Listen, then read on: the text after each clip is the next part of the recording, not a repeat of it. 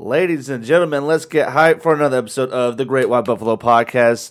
I cannot tell you enough how special this episode is. This episode, I have one of my best buds. His name is Matthew, and Matthew is the general manager of Montaluce Winery, and winery is a huge industry here in North Georgia, and we have like the top tier, the top dog winery, and he's the top dog at the winery, and so he talks about just his struggle, how he started out and how he was in life and where he was going in life, and then how he got to a lower level position at Montaluce and worked his way up to the general manager of the whole winery. And it's a story of perseverance. It's a story that inspires. I love this guy, and I love his insight on life, and then how he works with people, and how he brings people into the idea of how to elevate their life and elevate the experience at Montaluce, but also like how you can incorporate that into your outside of work. It's really interesting, it's really engaging, and it's really introspective, and I love this episode, and I'm so blessed to have Matthew on the episode. But before we get there, I just want to apologize. We missed last week. I've been doing a bunch of conferences, and I just kind of blanked on releasing an episode last week, so I appreciate y'all.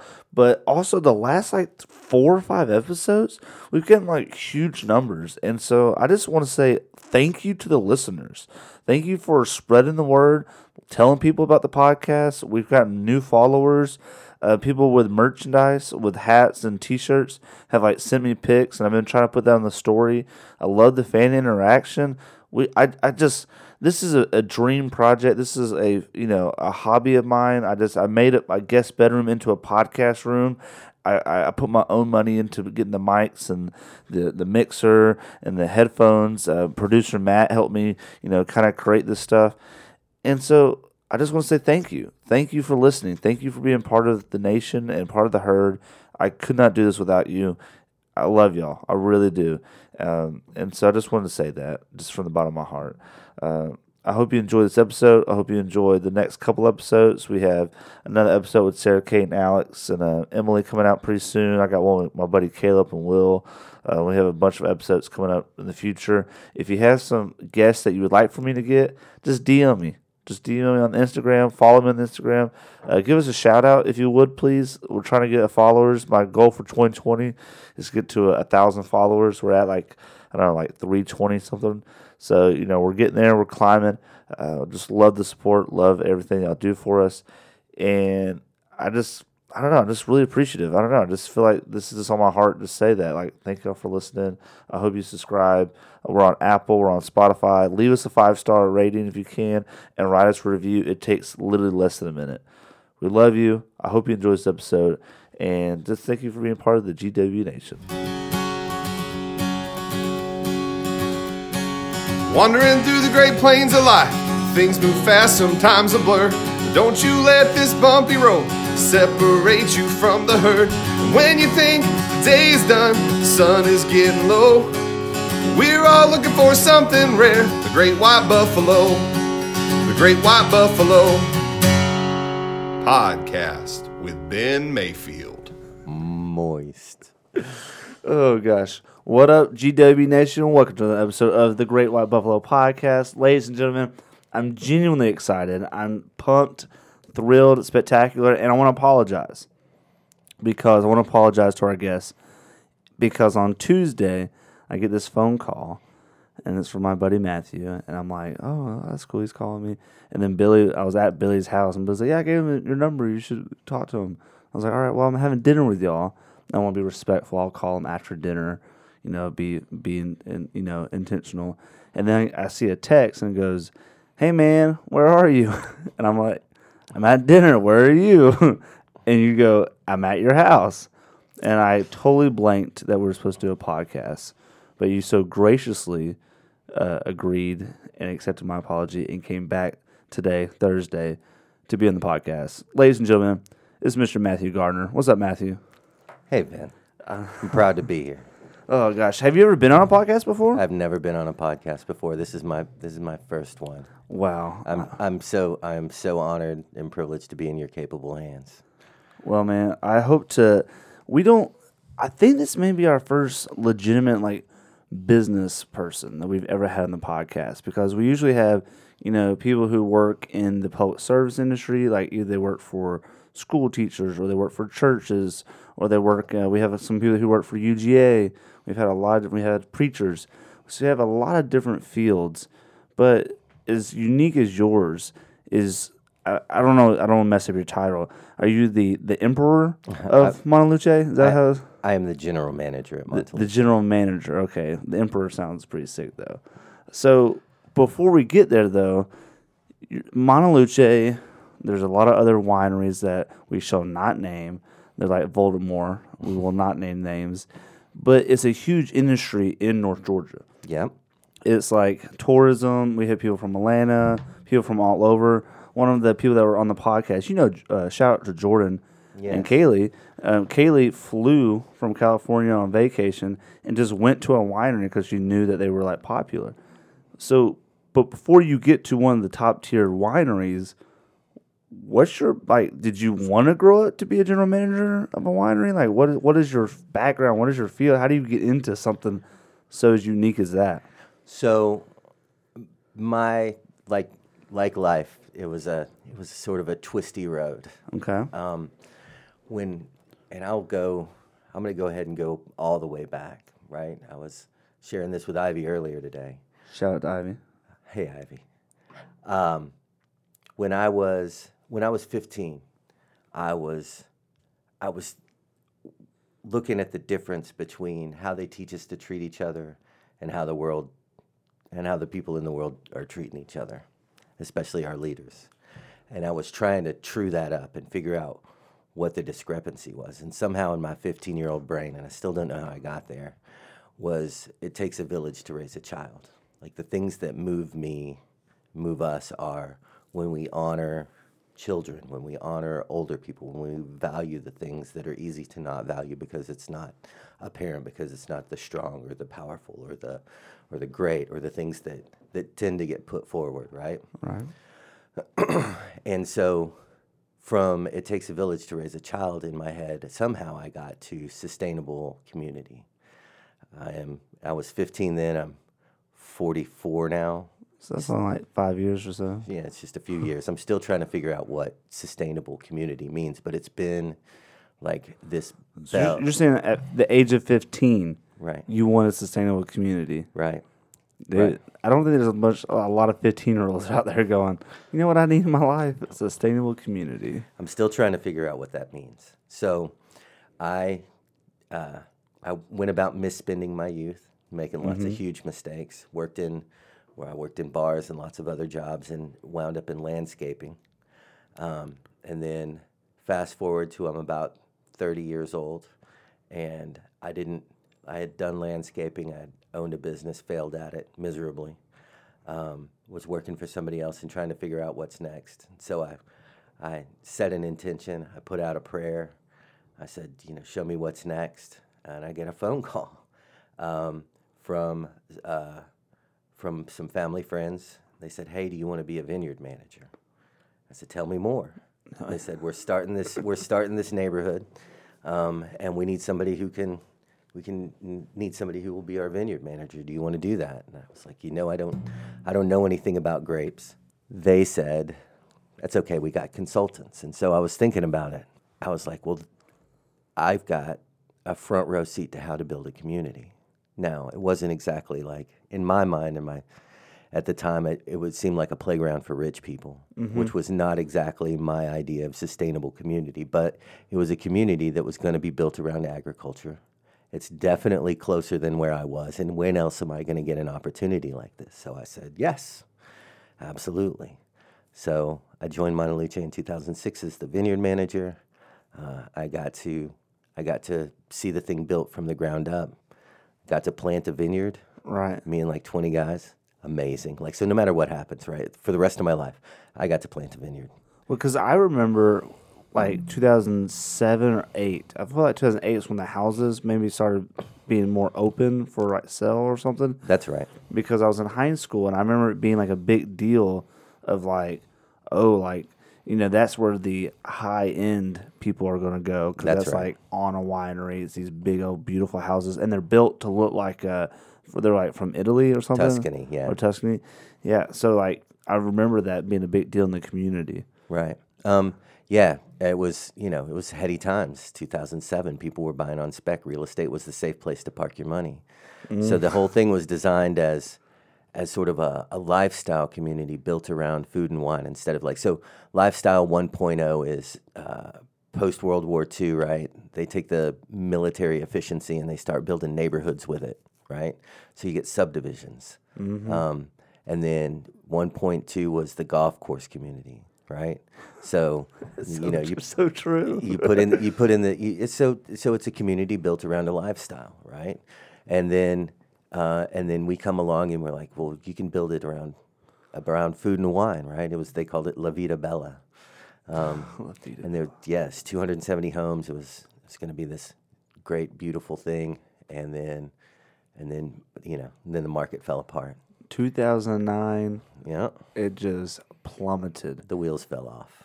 And so 2009, I feel like, 2000, that's 3 years, and you were trucking forward. You're killing it. Like, you had this vision. Yep. You're going to build these homes. And then, just like a lot of people in the country, and if you're, like me, you were in high school during the crash, a lot of people were affected. Sure. Like, a lot of people were affected with their businesses and their homes and their income. How was Montaluce? How did y'all not just crumble to the ground? So, the winery and the restaurant were, in the original concept, they were the amenity, right? It was the clubhouse and the owner's club, and if you bought a home, you had your name at the end of on an end post, and then what was the amenity fast became the only thing that was going to generate revenue. So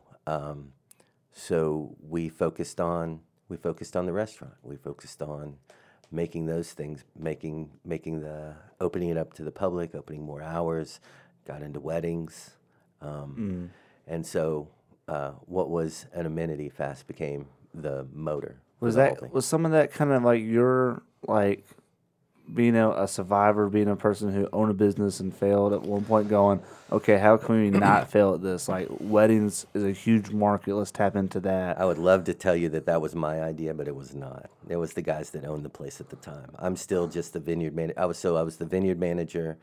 Then I was the site supervisor, so I got to see the roads go in and help with the water and sewer and all of that stuff.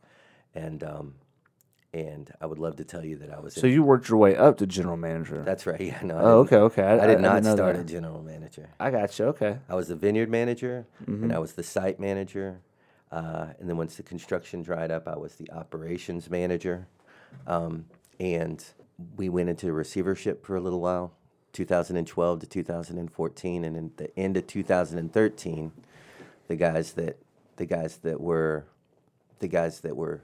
owned the place. Well, the general manager at the time had worked himself into a corner, had made some promises that he couldn't hold to, and so he had to step down. The guys that held us, they knew that they were going to sell the place in 2014, and so they needed another general manager. The only problem with that is when you sell a place like that, the first thing that happens is the new guys are going to come in and they're going to fire the general manager and the bookkeeper, and they're going to put in their own people and start it their way. Right. So it's a general practice. Right. So I had spent at that point, since for 2006 to 2013, I had spent a good 6-7 years dreaming and loving on that place, imagining what it could be and the possibilities and the potential. And I had, blood and sweat and joy and everything that I had poured into it, and had watched a series of general managers peacock around, stroking their egos with how great they were because they were the managers of Montaluce. And to me, it was more than that. So I was like, well, when am I going to get an opportunity like this? So I was like, I'll do it. Yeah. So they said, okay. Because they probably couldn't get anybody else to take the job. So we got sold in 2014, and I got called down to the Mountain Field Development. I got called down to the big office, and the big cheese came out of the door, and I was like, well, This is your moment, man. This is your David and Goliath moment. Like, what are you gonna do? This has been a good run. Well, I mean, like, so the choice is when you look at it, the worst thing that could possibly happen is that I'd have to find something else to do. Mm-hmm. That's the worst thing that could happen. But what I could gain is experience that I would have never had otherwise, ever. So I went down to the office, sat in the big fluffy leather chair, and the guy comes out of the other door and sits down and says, "You're our guy." Oh. Yeah. Okay. All right. Oh, look at that. Yeah. So I've been the general manager ever since. That was the first restaurant I've ever run. Have you ever seen some big changes too? Because when I went there, our mutual friend Avery worked there for a little while. That's right. And so I got to go visit. I've never actually eaten there before. I know I'm a horrible person, but it seemed like it was huge. Like y'all have built, and it seemed like it's a full size restaurant. And yeah, we've got our main floor's got a huge tasting room and a dining room and covered patio, and there's another dining room upstairs. And another patio, and there's the wine production rooms on the basement floor. It's a pretty huge facility. Like the guys that dreamed the original dream had a huge dream, and it's a beautiful facility, and that's one of the best things. Like the whole project has been from beginning to end, and everybody who's touched it. Like I don't know what it is about the place, but everybody who's been involved loves it. Mm-hmm. Right? Loves it first, and then after that, you make a business out of it. But everybody who's been involved has a piece of their heart in that place. Right. One of the things we were talking off the mic before we dove into this episode was the fact that our friend Billy, who works in real estate, shout out to Billy, he built this table, so thanks, Billy. Thank you, Billy. Is Ursula painted this, so she's the one that made it pretty. Is when you work in a field, like I work in ministry, so ministry is like, I get to live out my faith, I get to live out, how I feel about things. That's kind of what I'm into. But a lot of our listeners, separate kind of their work and their beliefs in life. Either it's Christianity or spirituality. But Billy was telling how he tries to incorporate the two. And if you know anything about Matthew, very spiritual person.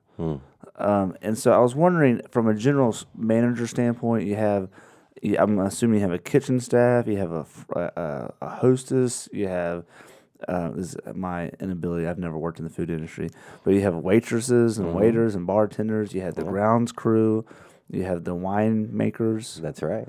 I'm assuming there's winemakers at a winery. Yeah. You have all these people. So how do you not just be a boss, but be a leader? It starts with like what that place can be, and it starts with like you lead with your passion. You lead with your heart, and then you follow with the details. People will follow a vision. They'll follow an idea that's greater than themselves. They don't follow it if they don't believe it. And I don't know that I would call myself a great leader. I'm still working and I'm still learning. I'm trying real hard. I would love to be that one day. But to me, what Montaluce is about at its core is taking special moments, taking life's mundane things and building. It's about building community, really, right? Time shared around the table. What brings a community? Like the reason that we formed tribes and we did all of that stuff was to share food, right? So one of the things that bonds communities together more than anything, first and foremost, is food, right? Absolutely. It's one of the ways that we come together. It's one of the foundations of social existence is sharing food. So, we do it every Sunday. There you go. We do it with our youth group. We have dinner together. I mean, it's called the Last Supper. They had supper together. Jesus fed 5,000 people. Like, That's right. It's about food, bruh. Come on. That's right. Food for the soul. Amen. So it's taking that, and it's what you put into it, it's what you get out of it. When you put intention behind that, when you receive somebody as the honored guest, and you treat him like that, right, with that intentionality, because everybody that comes in that door, they are the honored guest, right? And what do you do? And they call it the service industry because we're in service. So when you look at it like that, right, you can start to build systems and culture around being in service to the people in front of you. And I'll tell you, like, I think that everybody should be in the service industry. If you want to learn about what you do, how you give in the face of adversity, because people are people. We're all human. We're all flawed, and people will come at you with all sorts of stuff. And do you get defensive? Do you get aggressive? Do you become a victim? Do you cry? What do you do when it gets difficult? And are you giving? Are you in service because you expect a result? Right? I'm gonna serve you, and you didn't give me a good tip, and you suck. Or I'm gonna serve you, and you over tipped, and that's because I'm amazing, right? So, So are you in service because that's who you want to be, right? That's the thing. Otherwise, you're just flapping in the breeze, you know. Yeah, that's interesting, because I'm thinking about all the different places I've worked with, like being a school teacher and being a camp counselor and being a youth minister and Sure. All these places. Like, community in this, it's kind of a service field. It's not a food service, but it's a service Absolutely. of serving one another. Because I've always been a strong proponent of, if you had the ability during your college years to go work at a summer camp, because you learn a lot about yourself. Absolutely. And you learn about, who you are in the most stressful, tired, you don't have sleep. Sleep deprivation puts down a lot of barriers of, like, Sure, fakeness. yeah. It breaks down your barriers. Yeah, Absolutely. and it's like, okay, who is this person really? And I think when you have those walls and those masks or whatever you want to call it that's torn down, and you're more authentic, Yes. when you're in that authenticness, you can really mold who you want to be and work on it. Because if you are in there and you are someone who gets angry or short-tempered or sad or whatever it may be, and you want to work on it, you can intentionally go, okay, that's what I need to work on. One of the beautiful things about the service industry is kind of like being a comedian, right? Like when you have gotten out of your own way and you made the person in front of you the most important thing in the world, right? When you've actually had a servant's heart and you've lived in that and you have a direct experience of that, you know how that feels at the end of the night. And it, honestly, 9 times out of 10, it'll show up on your checkout, right?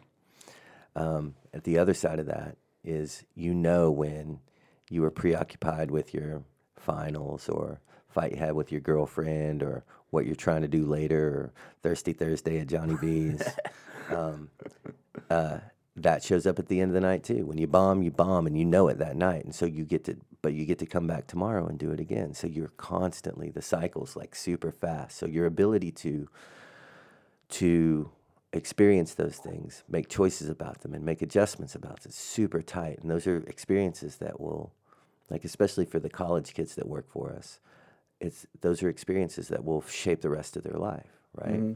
If we're doing it right, we're going to, like Jordan, man. I love Jordan. I love him too. He came in with a beautiful heart, right? But, like, he learned how to meet people, how to speak with people, how to meet people where they're at, how to listen, and how to help people find their own experience, right? Like, because it's about in what we do is, it's not about, like, so have you ever done a wine tasting? I have not. One of the typical things that happens at a wine tasting is you walk in, you sit down at a table, or you come up to the bar, right? And you have somebody behind the bar say, this is 35% this, 25% that. It is, it's got hints of, it's hints of cherry with a dry finish and da da da da da da. And they tell you what experience you're supposed to have. And I don't. It drives me nuts. One of two things is going to happen. Either one, you're going to be insecure in your own ability to taste wine, and you're going to try to have the experience that I'm telling you that you should have, right? You're like, I don't taste strawberry. I must be doing it wrong. Or you're going to think I'm a pretentious ass. And you're still not thinking about your experience, right? The most important thing is your experience. The most important thing is that you have the connection to it. The most important thing is that you have something that rings true for you, right? So I'll talk to you about looking at wine. I'll talk to you about the different ways to smell it, the different ways to taste it, why you clink the glasses at the end. Why you clink the glasses at the end is because sad. I don't know. So you use your sight, right, to look at the wine. You use your sense of smell to start working on the flavors in the wine. You use touch, right, with texture in your mouth and those sorts of things. And you use taste, obviously. Well, the only one that you don't use is hearing.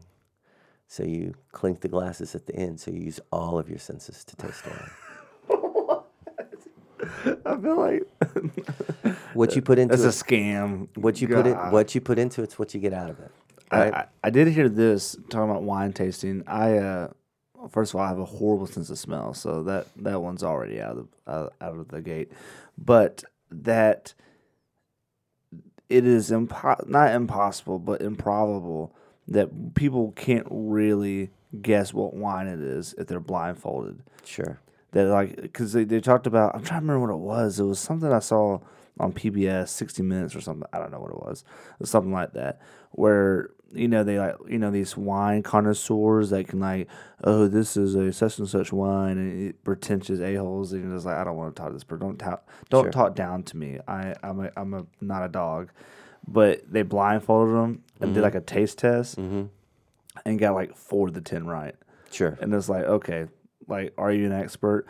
But not that I'm trying to diss all wine people, but it's you can create your own experience, and we're just a guide. That's kind of how I feel about this. What you're trying to say, that's absolutely right. Because I'm not trying to tell you what you're trying to tell. What if I'm doing it right? I'm showing you ways that you can look at it, and it should spark something for you, right? Mm-hmm.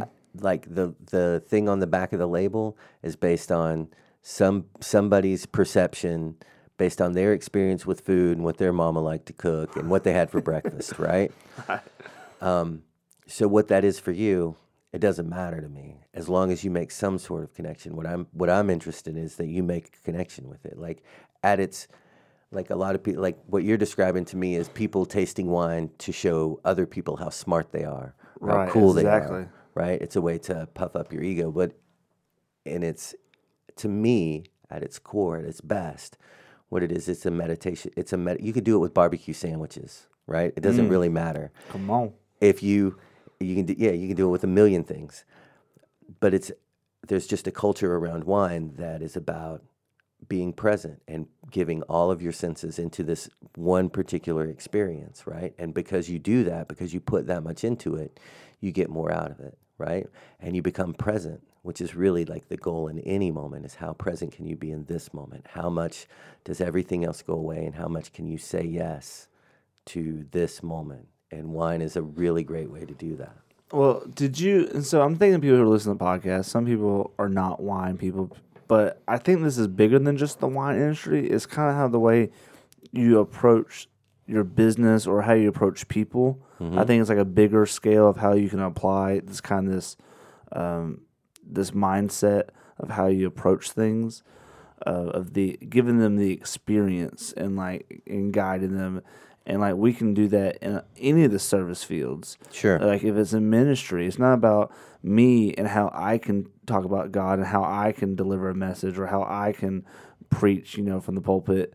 It's no, it's not about me. It's about, let me help, let me help you experience your own, experience with God. Or if it's I'm thinking in the school teacher, it's not about how much math I know. It's about how I can help you learn the math concept, sure. In the service, and experience, the positivity with learning and not just all the negative things, So I feel that mindset is golden to incorporate in your own life and job, and not just in your career field, but also that serving selflessness. Mm-hmm. We talked about that off mic, but the selflessness in your daily walk. Right. Where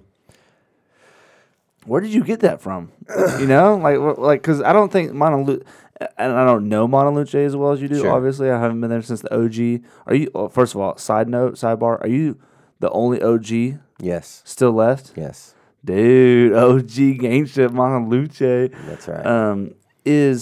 Did you bring that to the wine and the wine experience at Montaluce? Did you go, hey guys, let's be better for our customers, or was that kind of already there and you liked it and you adapted it, or what's up with that? I think I noticed it first, right? If you're in a beautiful setting, and you're surrounded by people that are passionate about what they're doing. Because my winemaker is amazing. He's truly an artist, right?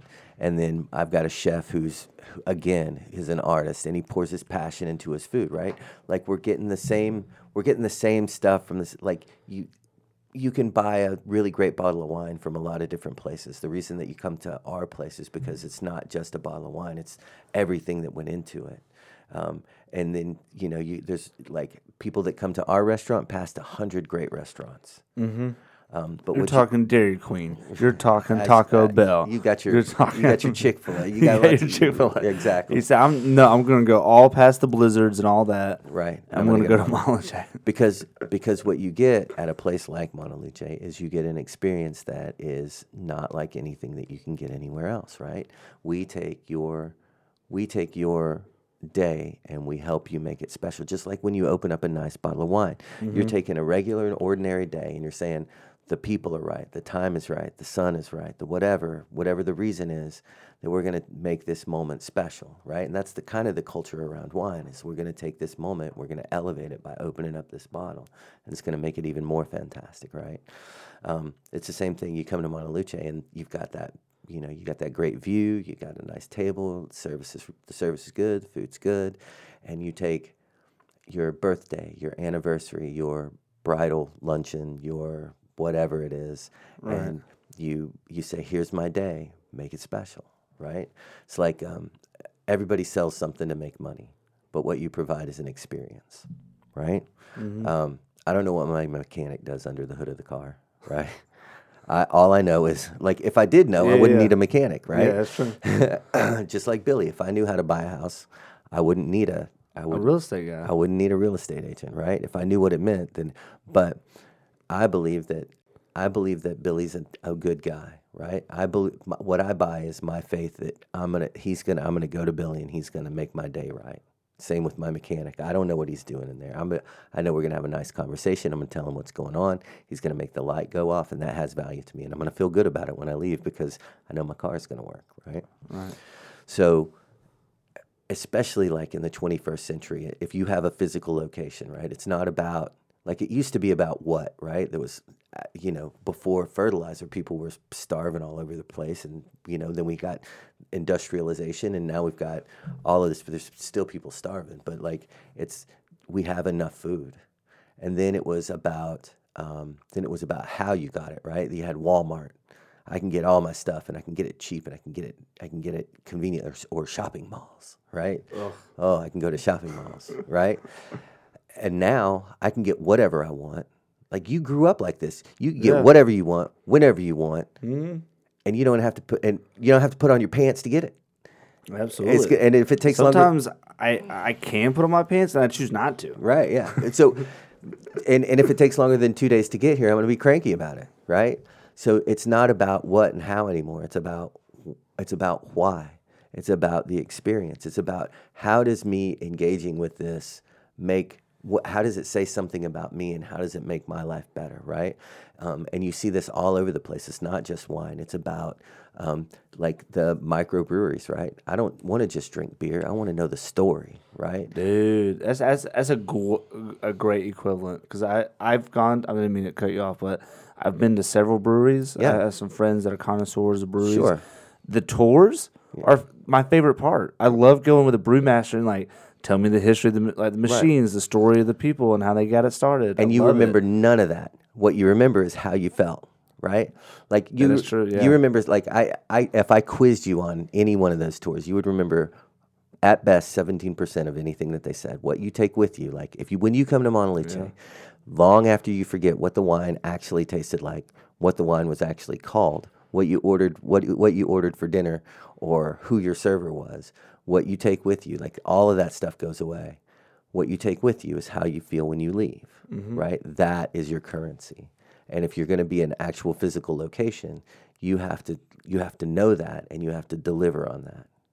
You have to provide an experience where people feel honored and met and seen, and have their expectations surpassed, right? Yeah, absolutely. So that's Yeah, no, I think that's fantastic. I was thinking just like the currency of the experience. I even try to do that a little bit with the podcast. Is I started listening to podcasts because I was school teacher at Gainesville Middle, and it was about 45 minutes to an hour drive in the morning, which was the worst, Matthew, let me tell you, golly. And then an hour drive it back. And music and radio kind of just got to a point where I was like, I'm tired of listening to, the same commercials, 1877 cars for kids. Oh gosh, that jingle plays so much. And so I started getting into podcasts and like listen to different ones. Some are like entertainment podcasts, some are crime, some are, ones that make you think, like a Malcolm Gladwell, like a deeper thought podcast. And I just loved how you could talk about your heart, talk about your life, talk about interview people about like what makes them special, what makes them their story. Like each person has a story, has life experience that is uniquely them. There's no one else like them. They're uniquely made in God's image through the choices that they've made, through the things that they've experienced, things that have happened to them. And if they can share just a little bit of a nugget about, an hour of a podcast, I talk for half of it, so maybe 30 minutes of them getting to talk. Sure. Right? If they can just share something that could just make your life a little better, or maybe something that makes you a deeper thinker, enriching your life experience, that overall is what I'm trying to capture from the podcast. And like that's a great currency. Absolutely. I feel like, sorry, I just kind of was a little tangent there, but I just love that kind of that mentality of like it's bigger than you. Absolutely. So so back to the sustainability thing. Yeah. Right? 15-year-old you, come on. Right. So what 44-year-old me knows about sustainability is, number one, if it's not profitable, it's not sustainable. You can do it as long as it feels good, but if it's not making money at some point, you got to go get a real job. And the other thing is you're only as good as what you serve. Okay, let me clarify this, because part of me just wants to push back. Sure. But it's maybe because I don't quite understand maybe what you mean. Okay. You say get a real job. Yeah.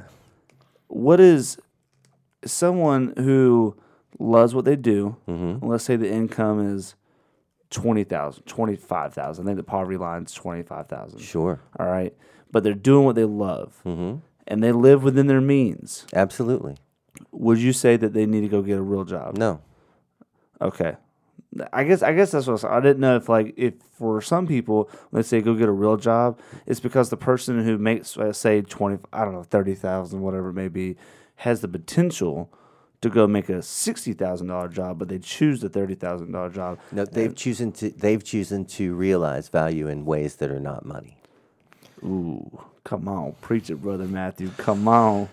What I'm saying is like if I'll use my, I had a landscape business. I loved it. Thought that I was doing, thought that was my passion, my mission, my life, right? And I stayed with it, and I wasn't making any money doing it. And at some point, I needed to go find something else to do. I've got lots of friends that have started organic farms, and they go out and they kick around in the dirt for a few years, and they love it, and it is an honorable vocation. But if you can't create value, if you can't generate value at whatever level that is, that's kind of what this podcast is. In a sense, when I say that, I'm not trying to say I'm an organic farmer, but what I'm saying is I can't sustain my income with this. This is not an income-based hobby or lifestyle. Some people maybe it is, but just not for me. So therefore, even though I can do this, I need to do something else with my life that brings in an income or brings in some value so I can go and do the things. Is that kind of gives you the freedom to do some other stuff? Absolutely. If that's what it means to you. Number one, it has to create value for it to be sustainable, right? If it is not creating value, you can't sustain it. That's all I'm saying. Yeah. The other thing is you're only as good as what you serve, right? A cell in a body that only serves itself is cancer. Right. Come on. It's very prosperous, it's very productive, it's very active. It generates a lot of results, but it's going to kill the whole thing. So, if it's not profitable, it's not sustainable, you're only as good as what you serve. Well, speaking of that, serving, one of the things I wanted to talk to you about is several of my good friends. Shout out to Will Helms, who's been on the podcast multiple times. Hey, Will Helms. Jordan Cornett, who's been here. Hey, Jordan. And I think the only other friend is Garrett Queen. Garrett. Little Garrett. Oh, I wanted him on the podcast so bad. But those are the only three guys I can think of off the top of my head. But they're all great friends of mine. And they've all talked about, like, being in different phases in their lives. And they've all worked at Montaluce. Sure. And they're not broken by any sense. But there's, I can see when they worked there, they were looking for something, and they were on the path to something. And I felt like you, along with other people in their lives as well, help guide those type of people. You know, like, hey man, like maybe this is a stepping stone. Montaluce is a stepping stone to something that's bigger for you. Do you take yourself as someone? I had to threaten Jordan with firing him. I was like, man, you got to get out and live your life, bro. If you're still here in June, I will fire you. Like, go be a bigger, better person out there. That's right. Go do what you say you're going to do. Holding them accountable. Absolutely. Yeah. So you're absolutely right. Like, I don't expect Montaluce to be the last place for everybody. But while you're with us, right? I want to at least give you the opportunity to learn what it means to be in service, what it means to be a part of a team that is mission driven. What it means to listen, what it means to meet people where they're at.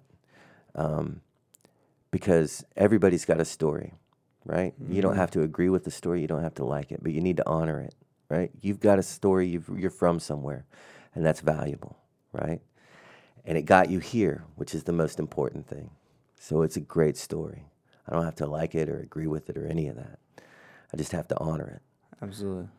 And then at some point between in you telling me your story and me telling you my story, it becomes us, right? At some point, it's not just you over there and me over here. There's enough rapport and enough recognition of something similar that it's us. And when it's us, you can start to make suggestions. You do this in your ministry all the time, right? You get in there with somebody. You can't stand at the top of a hole and say, "Get out of the hole." Right? What are you doing down there? Absolutely. If you want to help somebody out of a hole, you got to get in the hole, right? And say, man, what if we tried, sitting on the other side? Let's get out of here. Yeah, let's just sit up there. But we can get back in the hole if you want. Let's just try it. See what happens. See what it looks like over there. I promise, if you don't like it, we'll get right back in the hole. And then it's about what we do, right? Nobody can make anybody do anything else. But if we're doing it, we can start to move the ball a little bit. So meeting people where they're at. This is a really funny story. I don't know if you know this or not, but there was one day, where Garrett lived. I used to live there, but he lived there after I did. It was his apartment next to the church on the top floor. And they had this table, a little picnic table, and some chairs. And there was no cars, parked from the apartment. We're just, Garrett and I are just hanging there, chit-chatting. And you drive. And, you have your window down. You're like, "What's up, Ben?" I was like, "What's up, Matthew?" You're like, "What you up to?" Like, nothing. You can get lunch soon. You're like, "Yeah, man, come on, we'll get lunch." It was we had maybe a 30-second conversation. Sure. You didn't get out of the car. We just talked. And then you're like, "All right, I'll see you later, Ben." I was like, "All right, man, I'll see you later." And you drove off. And Garrett was sitting right next to me. He goes, "What the hell, dude? Like I work with him." He didn't say hey to me at all. And for the next 30 minutes or so, I just gave him heck. I was like, "Listen, man, like, you know, Matthew and I are just like on the same level, you know, like he's a general manager. I'm just a manager of life, you know, like we respect each other." He's like, "I've been working there." And I was like, "Listen, Garrett, he just didn't notice you because, you know, you're just a little shorter, you know, just like, you know, giving us a hard time." It's like, and he, to this day, I would bug him and be like, "Hey, listen," when he was working there, I was like, "If you need me to, I can call Matthew. Maybe I can get you a couple more hours, you know, maybe get you a 50-cent pay raise." He's like, "No, I don't need your help. I can do it myself." And I was like, "All right, dude, if you need me to call," you know, even though you would never do any of that, but it was just, I just loved it that for some reason, I guess you just, I mean, he was sitting right next to me, but for some reason, you just didn't acknowledge him at all. And it was the greatest. Obviously, he saw you like the next day he went to work, but it was perfect. I love you, Garrett Queen. We all do. Little Garrett. I could do a whole podcast about all the different stories with Garrett. So, do you think, well, I never asked you this. Let me ask you this too. Is you have a wife and 2 sons? I've got a son and a daughter. A son and a daughter. I didn't do my research. I'll blame my research department. Producer Matt should have done better. We have a producer named Matt, not you. Okay. At what point did you balance running a $1 million company, aka Montaluce, and raising a family and starting a family? Well, I had the family. Oh, you had the family since like 2006. Like, were you married? Yeah. I got married in the year 2000. Okay. I was 25 when I got married. I had Fiona. Fiona was born in 2001. I started Montaluce in 2006, and Kai was born in 2007. Okay, so I know Kai. Mm-hmm. I thought he was the older one. No, he's the baby. I did not know that. Okay. Yeah, I've got a Fiona. Hey, Fiona. Hey, Fiona. Shout out to Fiona is a musical performance major at Reinhardt in her freshman year. Ooh. Yeah. She clarinet, flute. What is she? Opera. Oh, she's a singer. Yeah. What? Yeah. I did not know that. Yeah. So she's following the artsy field. Yes. You know, my dad's a wine connoisseur, so I'll go be an opera. What does your wife do? She keeps up with me. She keeps up with you. Yeah. I got you. She keeps everything together while I go do Montaluce. Yeah. And that Kai, is he, I want to say he's in 7th grade? He's in 6th grade. Man, I tell you, I got to do my research better. One day, you know, depending on when you listen to this episode, he will be in 7th grade. So that's true. That's true. At some point, that will be true. That will be true. So does he see Montaluce as like his backyard? Does he get to run around? No, man. It's just the thing that takes, you know, it's just a place that Daddy goes. Really, I mean, like he definitely will. You know, when we bring him in there, you know, he gets to go. He gets to like go into the kitchen and say hi to chef, and we'll get him a cookie bowl, and you know, he gets to be royalty while he's running around in there. But mostly, he's got his life. He's 12, man. He's got his life, and he's got his day, and he's got everything that he's about. Right. So I've never eaten at Montaluce, and I want to eat there. It might be because I'm kind of hungry right now, but at some point I want to go eat there. When's the best time for someone who doesn't have a reservation? Come during the week, man. During the week, like a Tuesday lunch or something? Absolutely, any time during the week. Okay. Well, royalty. You know for a fact, even if you weren't there, I would name drop you. I don't know, does anybody else do that? I would name drop you like 1,000%. Like you know Matthew Gardner? You know him? Oh, he's just like a friend of mine, like best friends, brothers practically. So what do I get for free? Yeah, kind of thing. I would love to. You tell me what you find out. You tell me what they give you for free. I'll be an inside man. I'll be a plant. Yeah, I would love to hear. Waitress so-and-so said, I get these free things. Golly. I bet you that's not what you hear. Let me tell you what I really think about Matthew. This is the last little thing because we're going to wrap it up real quick.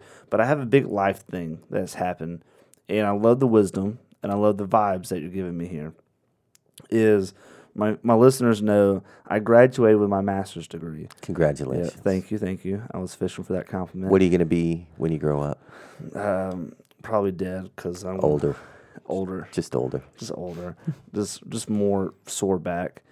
Is I applied, and this is my first time I said it on the podcast. This is big news. I applied and was accepted for the doctorate program and for education, and I accepted it. Where? At Liberty University.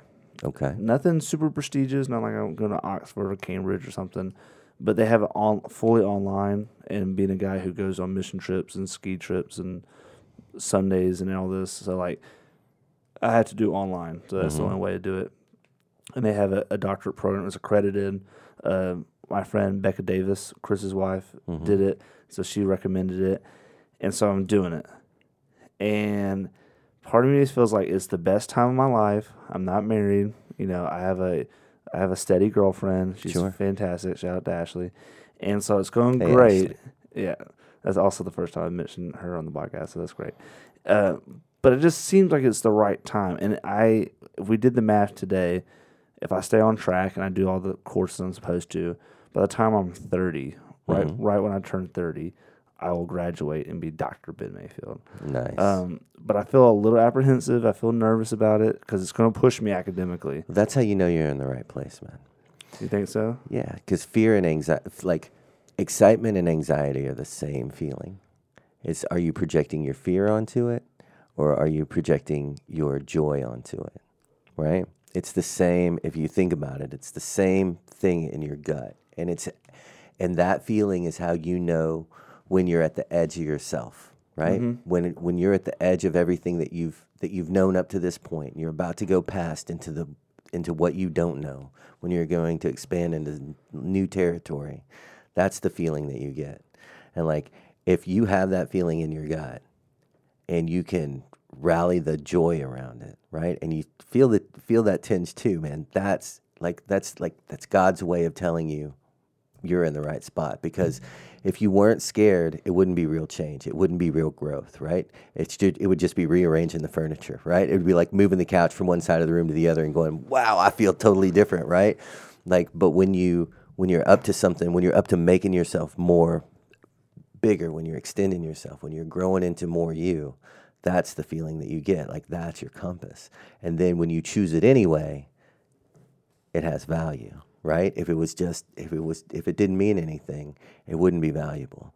Like, you have to have, like, that fear means that you are actually going to have to step out into the unknown. You have to, like out of your comfort zone. Absolutely. And like when you're out of your comfort zone, it brings challenge, and challenge encourages growth. Right. It gives you the opportunity to choose. Yeah. And depending on what you choose, like it's the universal pop quiz, right? So you are Ben Mayfield with a master's degree, right? And you're dreaming your next life, right? So what do I do now? You've set your goals up to this point, right? And what do I do now? And so you're like, maybe I'm Dr. Ben, right? And so first you think it, right? You're like, man, maybe I'll be Dr. Ben, and then you say it, right? You start getting feedback from the people that you trust, from the echo chamber, right? You're like, Yeah. I think I'd like to be Dr. Ben, right? That's the next way you create your reality, and now you created this potential, and then it came back to you. Now you really get to choose, because the next step is you're going to have to do it, right? Yeah. And then you do it, right? You sign up, you take the courses, and then the next thing that happens is what I like to call the universal pop quiz, right? All of the reasons that you have not been Dr. Ben up to this point start to show up, right? All of the, maybe you're maybe you're not quite organized enough. Maybe my writing skills. Maybe your writing skills aren't what they should be, right? Maybe there's some locks around that, and you're going to have to make choices, right? Because all of that stuff, all the reasons that you haven't done it already, all the reasons that you're not that, they show up. And then you get to make choices, and you say, no, I choose to be Dr. Ben, right? I'm going to make the sacrifice. I'm going to put in the work. I'm going to do the time, because I am Dr. Ben becoming. Yeah. That's one of the things that we keep talking about Billy, but I just had this conversation with him yesterday, is I get excited, like this like little ball in me gets excited when I think about the possibility of being Dr. Ben. Sure. And he was like, well, what's that excitement? What is that joy? And I was like, one, it's not just the ego trip pride of like, da-da-da. being a doctor or whatever. For me, it's like I love being the master of my craft. And my craft is like education. I want to be able to teach the best of my ability. I want to learn more about the history and philosophy of like, you do a research, you do like a capstone, a dissertation in your doctorate program. So it's like I want to know like something within the field that I'm like, I want to be the best at that, like or just expand my horizon. Not that I'm going to be the best teacher in the world just because I have a doctorate, but like I can better myself for that. Sure. And that was what he was like, well, that's the motive of you going back to do it. Not just because you had the opportunity, not just because, you can, this is the right part of your life where you're like, I can do it before I'm 30. That sounds great. Is that stuff, those motivations will go away when the first paper's due or when you have to crank out an all-nighter doing a paper or whatever it may be. It's going to be, do you have that drive, and what is that drive? And if it's to sharpen your skill set, then you're going to be able to sacrifice and go for it. Sure.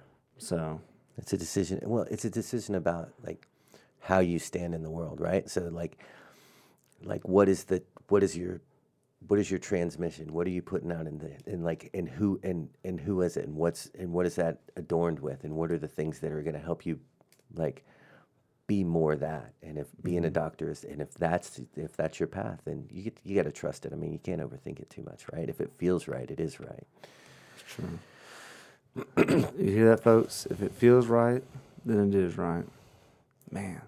Well, I like to end, I don't know if you're a huge podcast listener, Matthew, but I appreciate you being on the podcast. But I end every episode, I try to, with a piece of wisdom. And even though we've dropped some major nuggets today, Sure. I like to do it with just like a little nugget that just kind of keeps people thinking, and like, that they can bite off, and it can be related to this episode. It doesn't have to be. I'll do one too if you're still thinking, unless you have yours. No, all of my nuggets come out of context. Oh, do you? Out of context? Yeah. Well, all right, here's mine, okay? In life, you have to make decisions. And for every decision you make, there are consequences. Positive consequences, negative consequences. So before you make the decision, look at the consequences. Because a lot of times I feel like we make decisions and then we just happen to see what the consequences are. But if we were to look at the consequences, we would make a more informative and a more prepared choice. All right, I got one. All right. I'm ready. Sweet. So I would say that intentions equals results. Ooh! All right, clarification. What does that mean? So you set an intention, and then you create your reality from that. First you think it, then you say it, then you do it. You had an intention to become a doctor, and look, now you're on your way, right? And then you'll have a result. And if you don't like the result, you need to examine your intention. Did you create it? And it's the same, and it's a different way of saying decisions and consequences, right? But that's how we learn, man. I would say, go out there and fall down and then choose again. One of the things that I tell people about me, how I got to be who I am, where I am, is that I have an irrational belief in my own capacity to find solutions and a high tolerance for failure. You should put that like in a Hallmark card, man. I love that. All right, I'm going to leave on that. Yeah, no, that's great, though. Matthew, at some point, can I get you back to come back on the podcast? Yeah, absolutely. Oh, my gosh. I love it. And if they want to visit Montaluce in Dahlonega, Georgia, not all of our audience lives in Dahlonega, but Sure. Montaluce is fantastic. And if you want to subscribe to Matthew's book that he's going to write, no? You want to talk about the book? Okay. No, we're not talking about the book. Okay, we won't get there yet. But ladies and gentlemen, thank you for listening to the Great White Buffalo podcast. Don't forget we have merchandise. We have hats. We have shirts. We have T-shirts. It is a fundraiser. It supports the podcast. We're trying to get some new mics and some new stands for the mics just to make it a better product for you. So we appreciate it. We appreciate the love. Follow us on Instagram at the Great White Buffalo podcast. Do you have is there an Instagram? No. Y'all don't do social media? I don't. Yeah, but do you want to follow At Montaluce? Montaluce. Yeah. At Montaluce. Follow Montaluce. They got beautiful pictures, and they tell you all about their festivals that they do and spring stuff, tastings that they do. So follow them at Monoluce. Follow us at Great Buffalo Podcast. We love you. Thank you for subscribing on Apple and Spotify. And we'll see you next time on GWB.